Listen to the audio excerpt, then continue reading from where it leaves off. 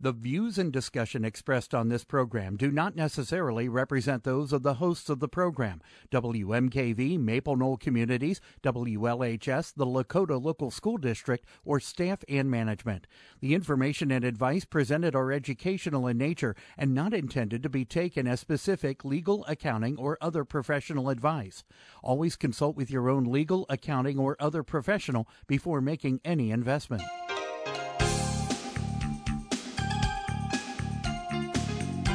Welcome to Real Life Real Estate Investing, a show to help you gain financial freedom by investing in real estate.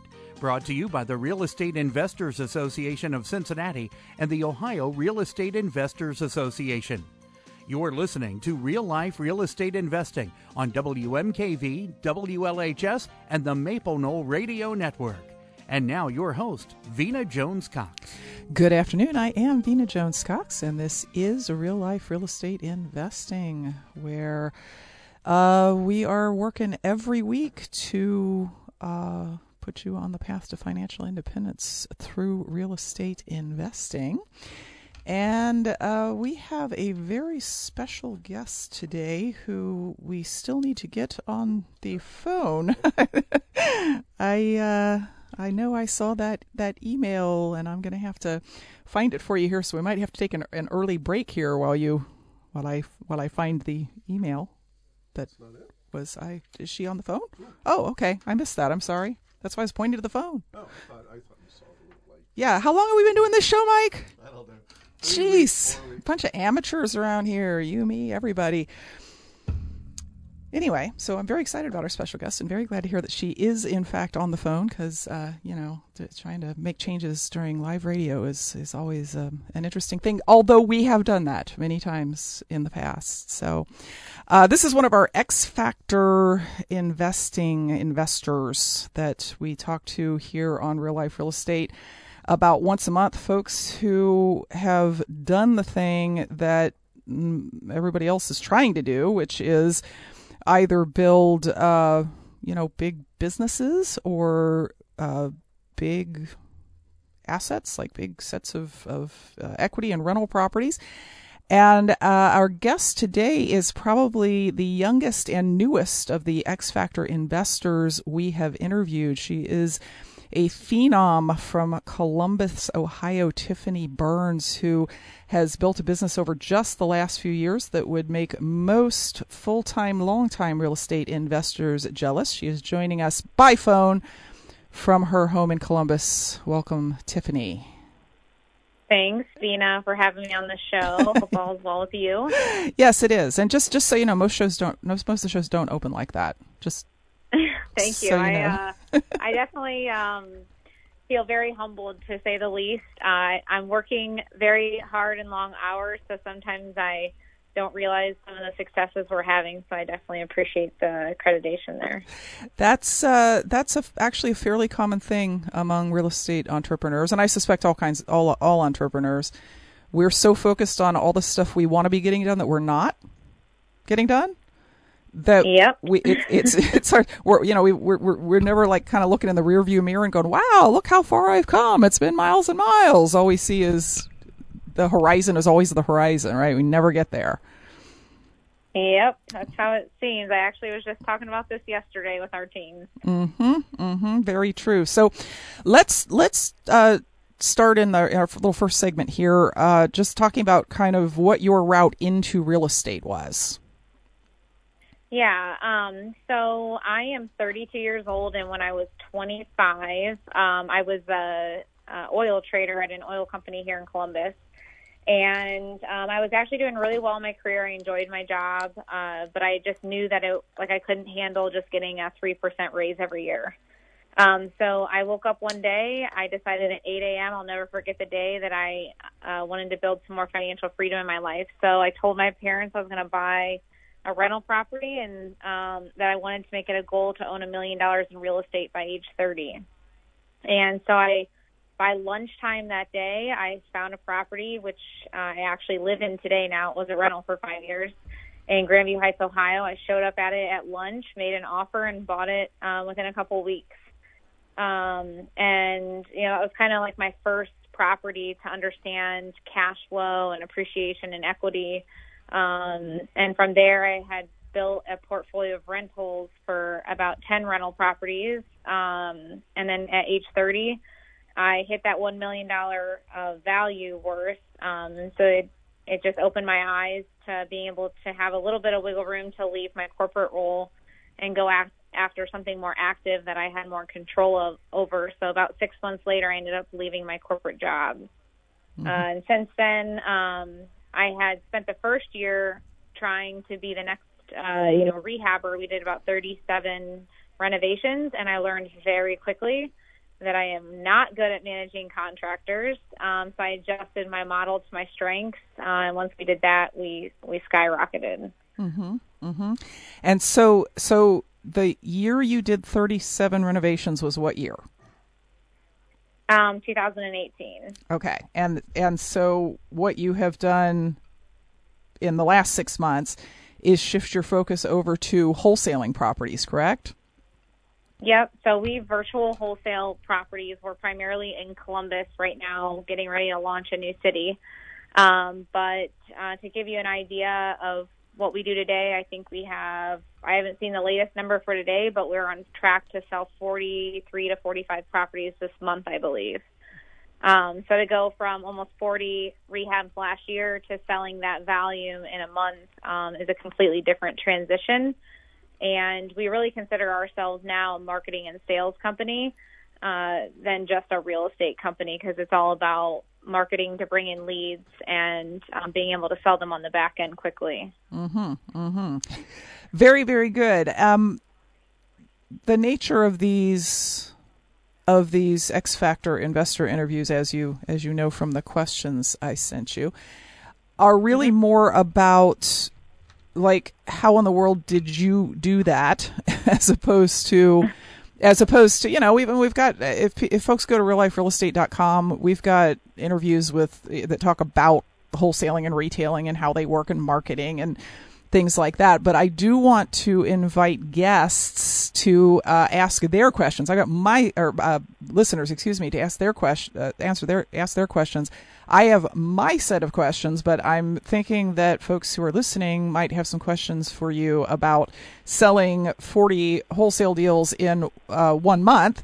Our numbers here in the studio are 877-772-9658. That's 877-772-9658. If you're in the greater Cincinnati area, you can just dial 772-9658.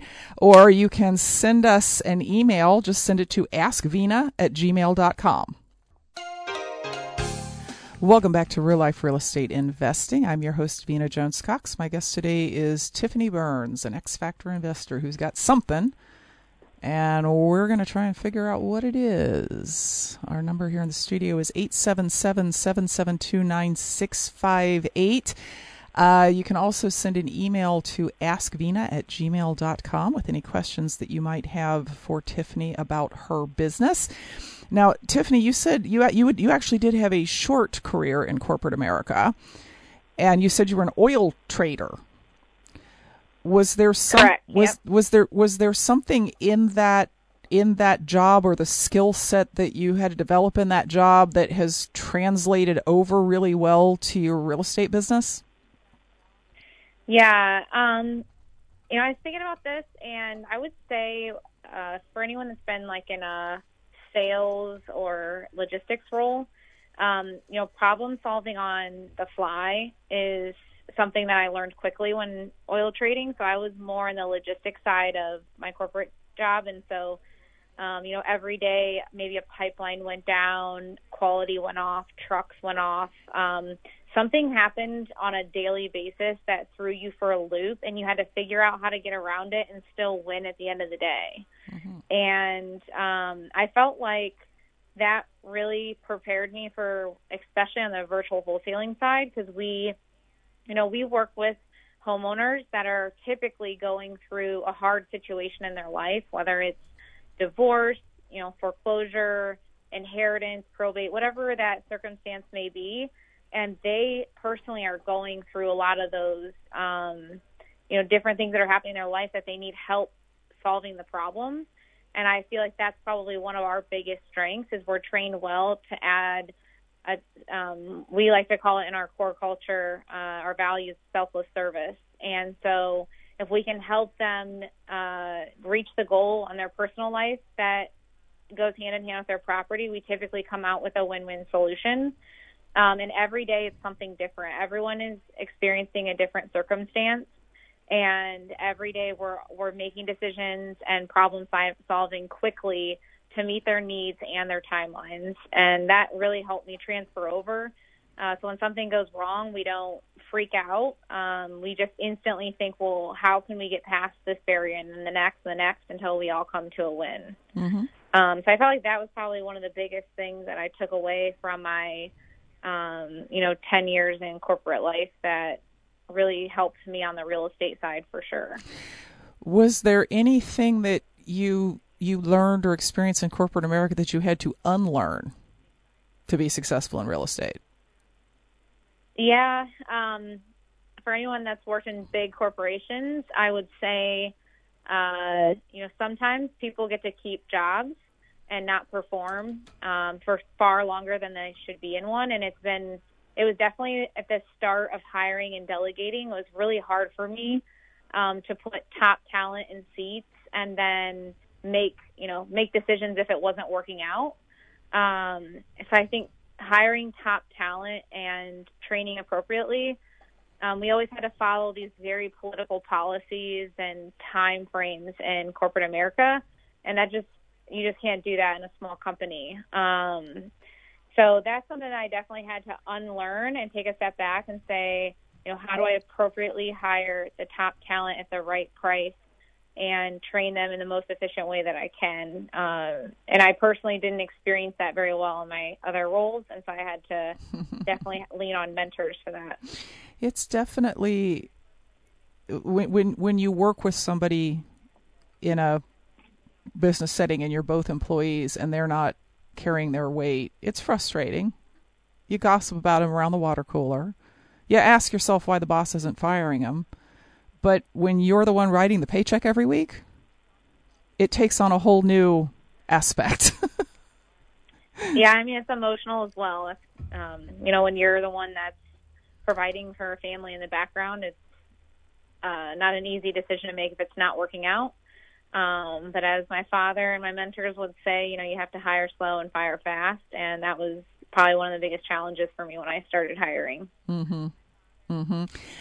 Well, Tiffany, the questions are coming in hot and heavy at askvina@gmail.com, and some of them were kind of along the lines of some of the things I was going to ask you anyway. So we will flip over there to the listener questions. This one is from Dave, and actually there are several questions along this same line, and it has to do with your lead sources. It has to do with how are you finding 40 deals in a month that are good enough deals to actually wholesale them. And you mentioned foreclosures, you mentioned estates. I think there were a couple others that you said. Yep. So I get asked this question actually probably the most frequently. And I think that one thing, I would say that I try to let everyone know is that we're here to hit volume. And so any list out there, and we're targeting any list you could ever have been taught or imagine, whether it's hitting the courthouse, it's high equity, it's anything you can imagine, we're targeting it. And then we're not just targeting it by one campaign. So let's say whether it's direct mail, we're hitting it with mail, calls, text. There's a lot of different things that we do to target the folks that we know need our help. And then from there, it's not about just bringing in the lead. It's about converting them. And a lot of people that come to me, they sometimes don't have an issue getting leads, and then they wonder why they can't hit the numbers that we do. And it's all about training your sales force or yourself to convert the lead properly. And we've personally even had our ups and downs and swings with getting a lot in contracts and slowing down, getting a lot in contracts. So we've made it a core focus of ours recently to stay on top of training our sales force on a consistent basis. And that has really changed the game for us. because consistency is key to anything, whether it's marketing, making offers, how many people we're touching every day. So if someone asked me what my number one campaign is, I'm personally growing at a pace I couldn't tell you what the number one was, but I do everything. I do social media, calling. I have, folks all over the place that are helping us. So I couldn't tell you what the number one campaign is right now, but we do it. We do everything in volume. Mm-hmm, mm-hmm. It's interesting. We had a guest on probably back in September. If folks want to look up this podcast on realliferealestate.com, Jason Roberts, and he was basically saying the same thing. He was saying hit the same people wherever they are, whether that's in their mailbox, on Facebook, texting them, calling them, he talked about skip tracing and calling people. And I'm finding that everyone who has a high volume business, because some of our X Factor investors are, they're like you, they buy and sell, and some of them are more, nope, I only buy 2 deals a month and I rent them and I've had them forever and I'm a zillionaire because I never sell anything.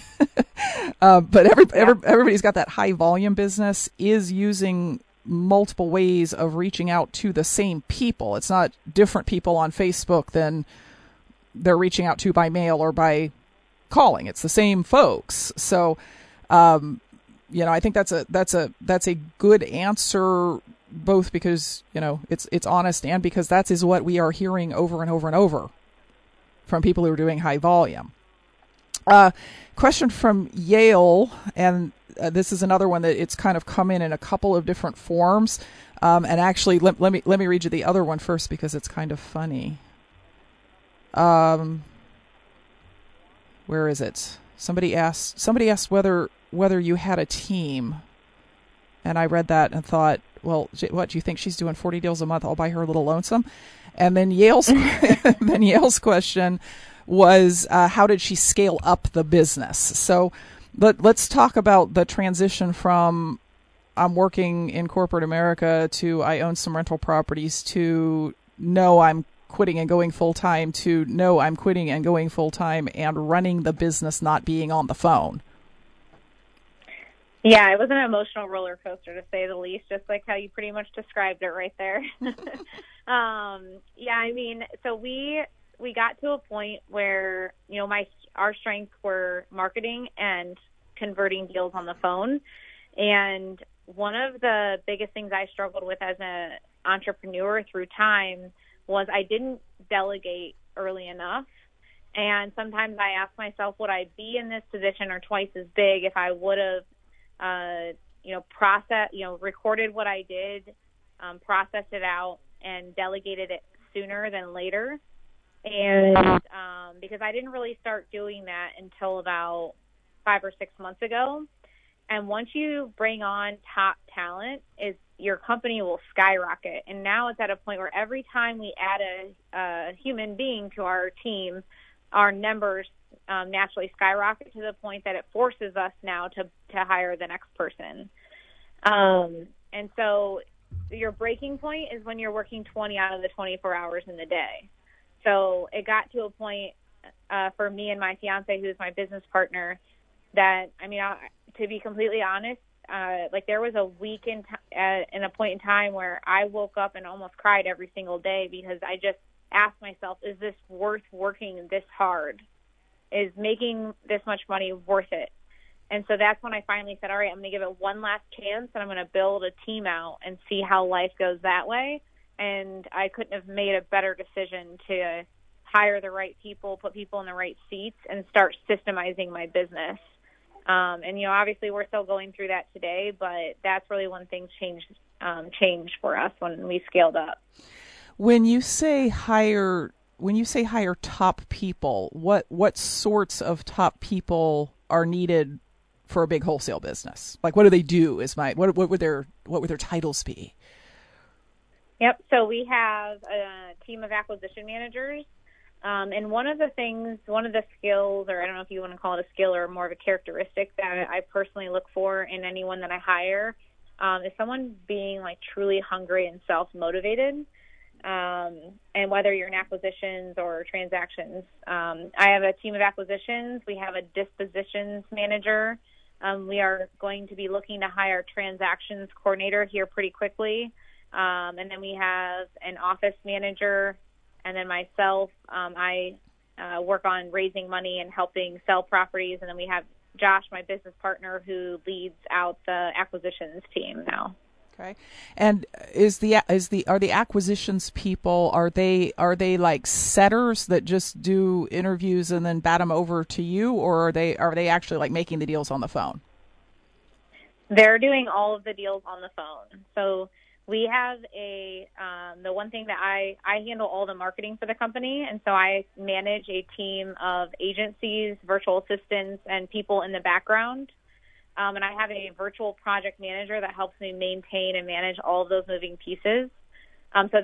What we're doing is we personally want our acquisitions managers focusing on income-producing phone calls. So between all the marketing campaigns we have, someone has to literally say the words, "I'm interested in getting an offer on my property for cash," before it ever hits my acquisitions team. Okay, so somebody else is doing the lead setting. We have people filtering those leads, Okay. whether it's and typically they're virtual assistants filtering all of the leads and talking to the homeowners, unless it's an online lead who is opting in and is warm to hot already. It goes straight to my acquisitions. Mm-hmm. Mm-hmm. Yeah, that's an interesting way to set it up, because I think when people do start hiring people, they tend to want a whole like disparate skill set all in one person. And so they try and hire somebody who can both take the calls, negotiate with the sellers, and then also enter that data into the CRM and run the comps, and who aren't going to get frustrated when, 9 out of 10 people that call you, they're like, yeah, sure, I'll sell for this estimate plus $100,000. That sort of call does not. It's hard for a superstar salesperson to deal with getting that call over and over and over again. So it sounds like what you've done is you have sort of separated those so that there's somebody who probably has a lot of patience to do the first calls with the sellers, and then you've got somebody who's got a lot of drive, and I'm guessing is compensated based on getting deals closed, whose job it is to take them from, yeah, I want a cash offer, to, okay, yes, I will take your cash offer. Yeah, I mean, don't get me wrong, the acquisition managers still get leads filtered to them that, want retail or they don't really work, but they are going through a level of being filtered before they ever hit them. And my acquisition managers, at least I would hope that they would tell you this, definitely have a high stake in those conversion rates, and they're compensated very well for the gross profits that they then bring into the company. And almost every role in the company today, other than the transaction coordinator coming up, is, paid on the performance of the company. So we're all here, to act as a team, win as a team, because everyone's bottom line is impacted. Mm-hmm. Very good. We even have some more questions from listeners that have come in since I first said that 10 minutes ago. And hey, guys, keep them coming. The email is askvina@gmail.com. You can also call us at 877-772-9658. We'll be back right after this. Welcome back to Real Life Real Estate Investing. I'm your host, Vina Jones-Cox. My guest today is Tiffany Burns, a 32-year-old from the Columbus, Ohio area who has been full-time in real estate, doing lots of buying and selling for just a couple of years, and is on track to do 40 wholesale deals this month. So you do that math. We're kind of finding out what has gotten her to this point when I've got a bunch of emails in my inbox saying, I can't get any leads. Everybody who calls me wants too much money for their property. I'm trying to do my first deal. So We're trying to find where the gap is. Like, what's the difference between Tiffany and everybody else, like all of us? So, Tiffany, I guarantee I haven't followed you around all day, but I guarantee that you are spending your day differently than people who are struggling to do one deal a month. What does your day look like? Like what is actually happening? Well, I have to admit we're scaling to a degree that my days are really crazy right now. As an entrepreneur, especially, and then I would assume the first 2 to 3 years, I feel like any business owner would tell you they wear a ton of hats. So right now I've really taken on the role of helping the dispositions aspect of the side of the business. So once they're in contract, we have a team of people that get photos and get it to the point in which we can sell it. And when we're scaling up to this many properties, we just took on a new sales manager, and without a transaction coordinator full time yet, that's been a really big challenge on us to coordinate all the moving pieces with these properties. So, as the owner of the company, I would say I'm the first one here and the last one to leave still. So we're here bright and early and really just knocking out a lot of things that's working on the business. And then, until we have a couple more people fully trained and on staff, that hopefully once that happens in the next few months, I'll be able to work completely on the business instead of in the business. But I will say I don't think that I'm quite there yet. And so I have to, before 8 a.m. and after 7 p.m. have to be working on the business instead of in it. And it is what it is. It's a part of the process, and I'm just trusting the process as time goes. So right now, most of my days are, spent selling properties and training people. And I would say the majority of our days now are training the next person to bring onto the team. Mm-hmm. So you're at the office before most people would be at their office, and then you're actually doing the business and for, it sounds like 9-10 hours a day, and then finding the time to figure out who the next person that you need is or the next marketing thing that you want to do is. Yep. The goal is in the next 3 to 6 months that I'm removed from that really like day-to-day logistical part and working on the business. So that's really our biggest goal, I would say, in the next 6 months is to make sure that I can have the opportunity to kind of take a step back and make sure I have the right people sitting in the right seats. Mm-hmm. So what have been some of your big influences in sort of figuring out that transition? Because this is another thing that almost everyone of the 20 or so X Factor investors so far have mentioned is that it is a completely different skill set to hire people, fire people, create systems, create processes than it is to do real estate. That you can be super good at real estate and still be really bad at running a real estate business. So what was it that got you over that hump of I'm doing it all myself to no, I'm going to run other people doing it? I think I became it was honestly one of those things as an entrepreneur where you either decide to live the life where you're working 10 to 12-hour days, or you force yourself to put the right mentors and people surrounding you to learn that skill set. I mean, I didn't wake up one day and be great at everything. And I know personally I'm a visionary, so putting me in the day-to-day every day is, I know, not best for my company long term. And so I've made it a priority that the first layer of people that we're hiring, we have a vision to be much bigger someday. So I'm hiring a talent level that I know will be leaders. And that has been my focus. And so when we structure pay and all those things, we're structuring it in a manner that would attract someone with that type of skill set and experience. Because I know I want them to be managing teams of people and then remove me from that day-to-day management, so I can just be working with a core leadership group. And I've learned that both from mentors who are much, much bigger than me in this model that I have, and, reading books like Traction over and over and over to make sure I get it ingrained into my mind that I have to systemize one thing at a time, delegate and outsource, or I honestly will just never be sane. So I'm self-aware that I'm the visionary, and I really need to make sure that so now I record everything that I do. If I've done it and I haven't recorded it, it gets recorded and then outsourced and delegated immediately. Mm-hmm. Mm-hmm. You're one of many people who's mentioned that book Traction by Gino Wickman.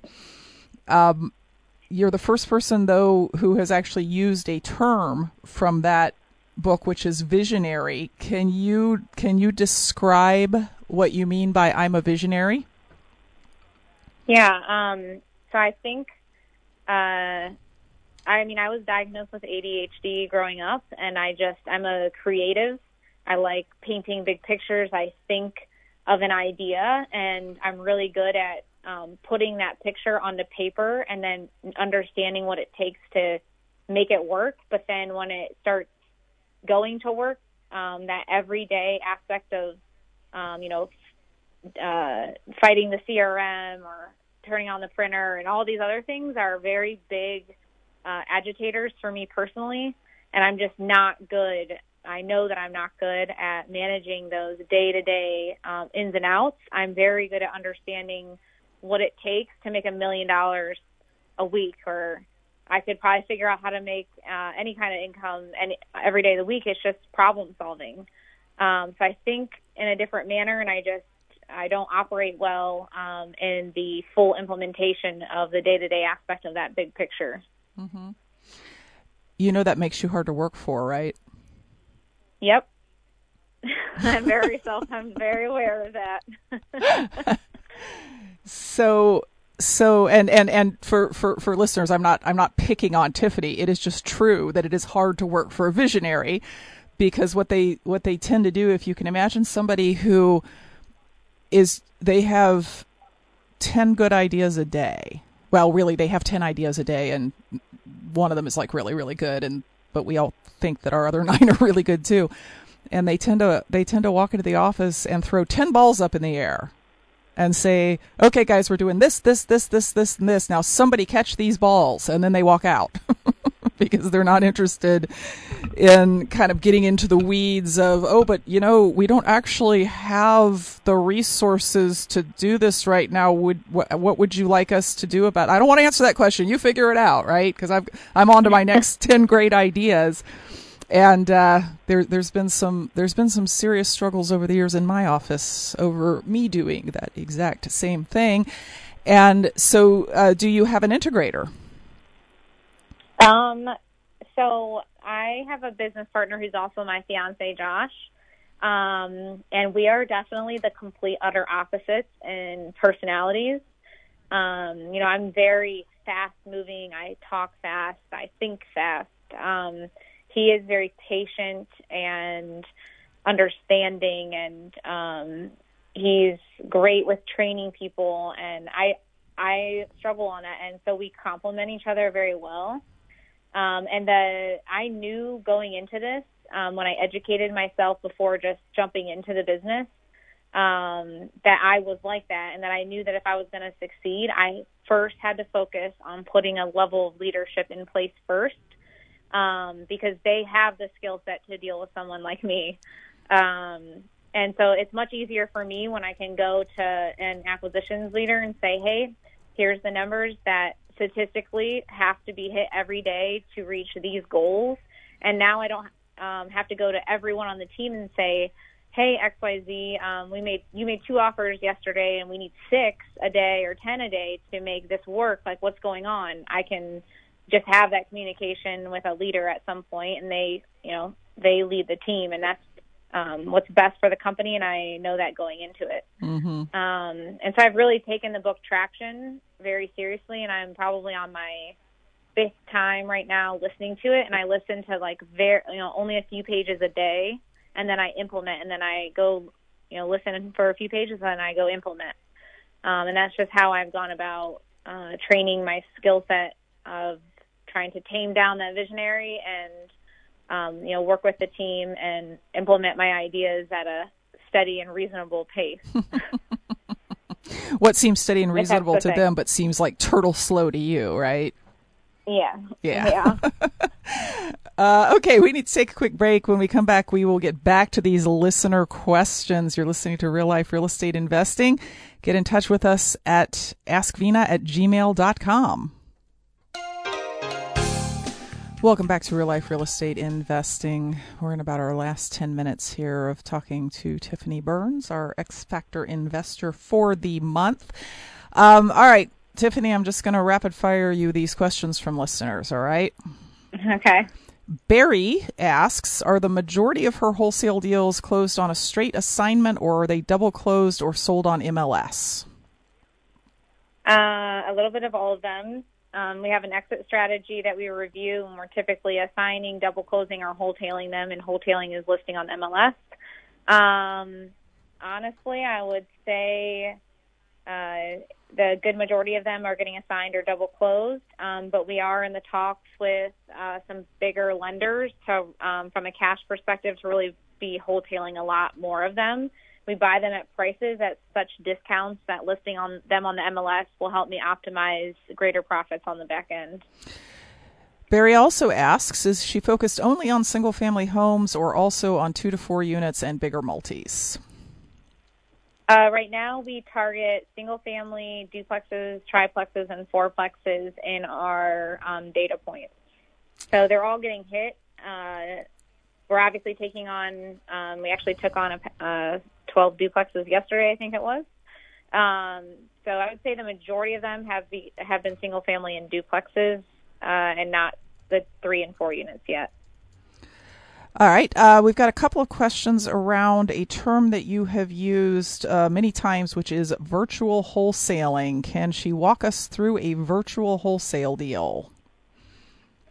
Yep. So we do marketing in obviously several different campaigns like we discussed. Leads come in, and we lock the majority. I'd say 98% of our contracts are done over the phone without ever seeing the property first.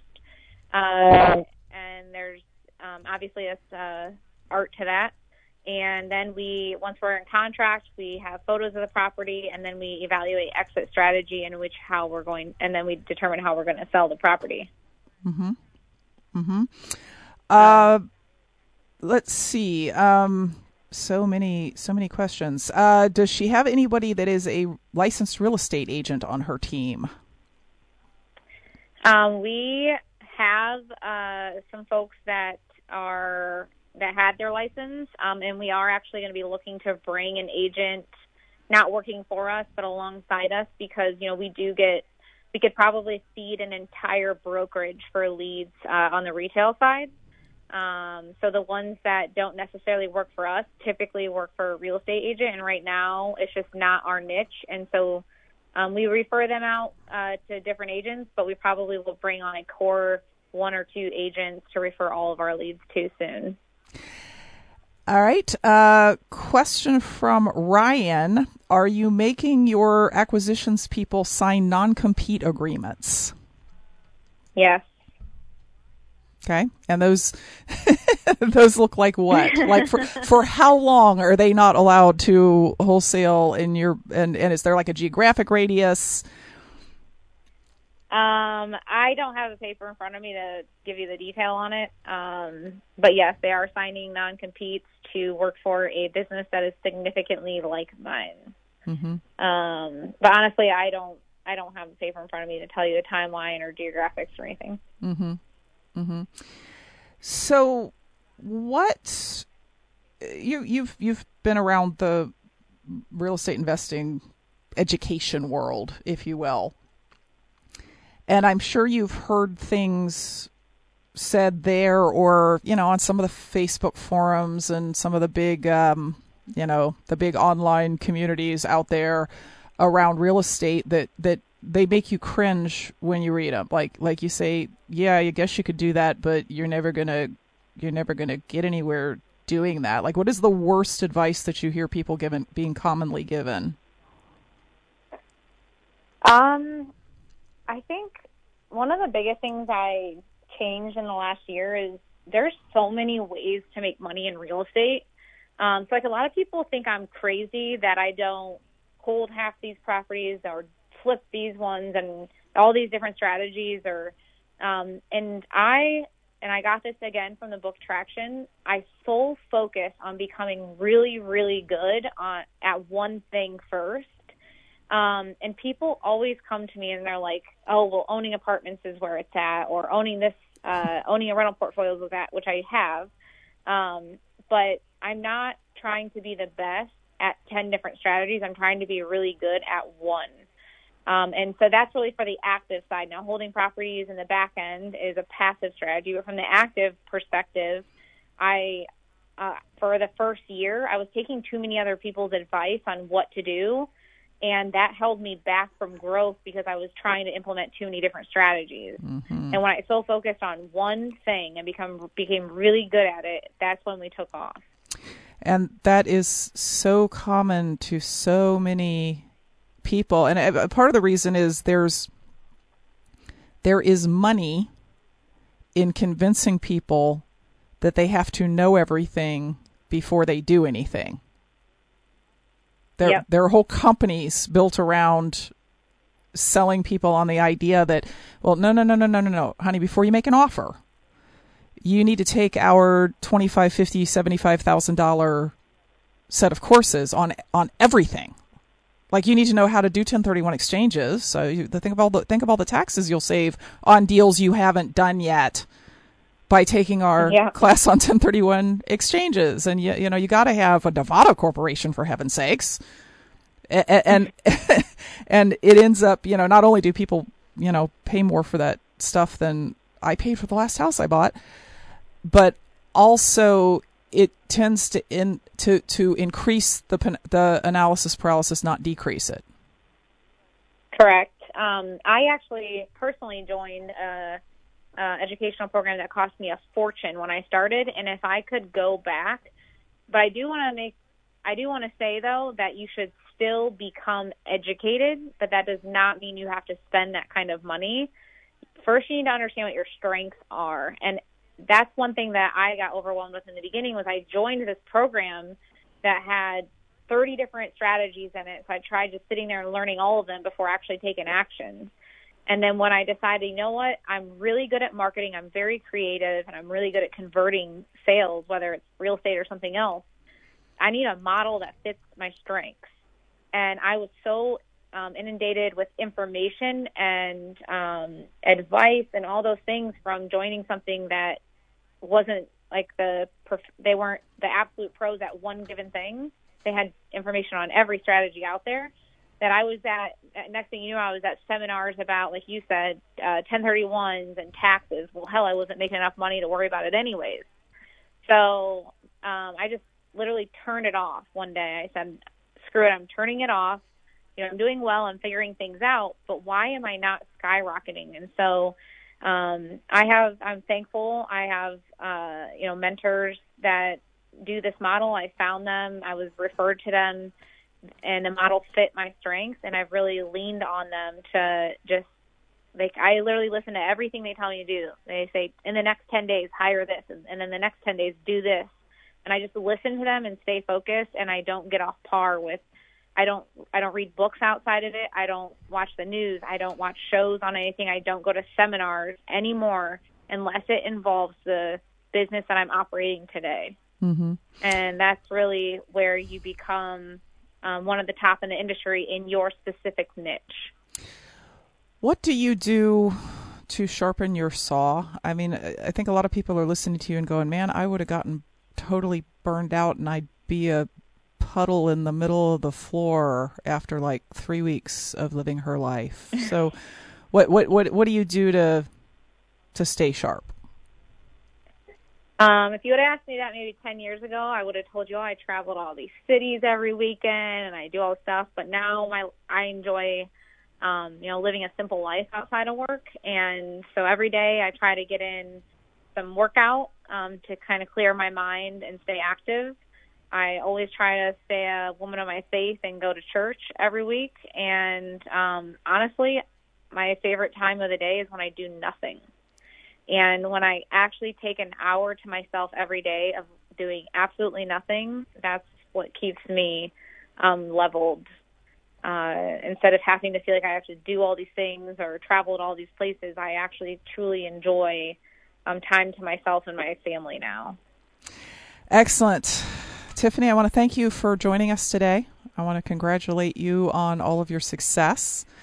Look forward to seeing you at future CORE meetings. I know you're going to maybe help us out with a presentation on how to build a team for a business like this later on in the year.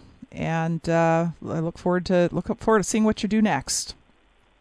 I appreciate it. Thanks for having me on today. And if anyone has any further questions, if you want to put them in touch with me, that's up to you guys. But thanks again for having me on. I always enjoy hearing from some of the best in the industry like yourself as well. Thank you very much, Tiffany. You've been listening to Real Life Real Estate Investing. We'll be back next week with more information to put you on the path to financial independence through real estate investing. Until then, happy investing.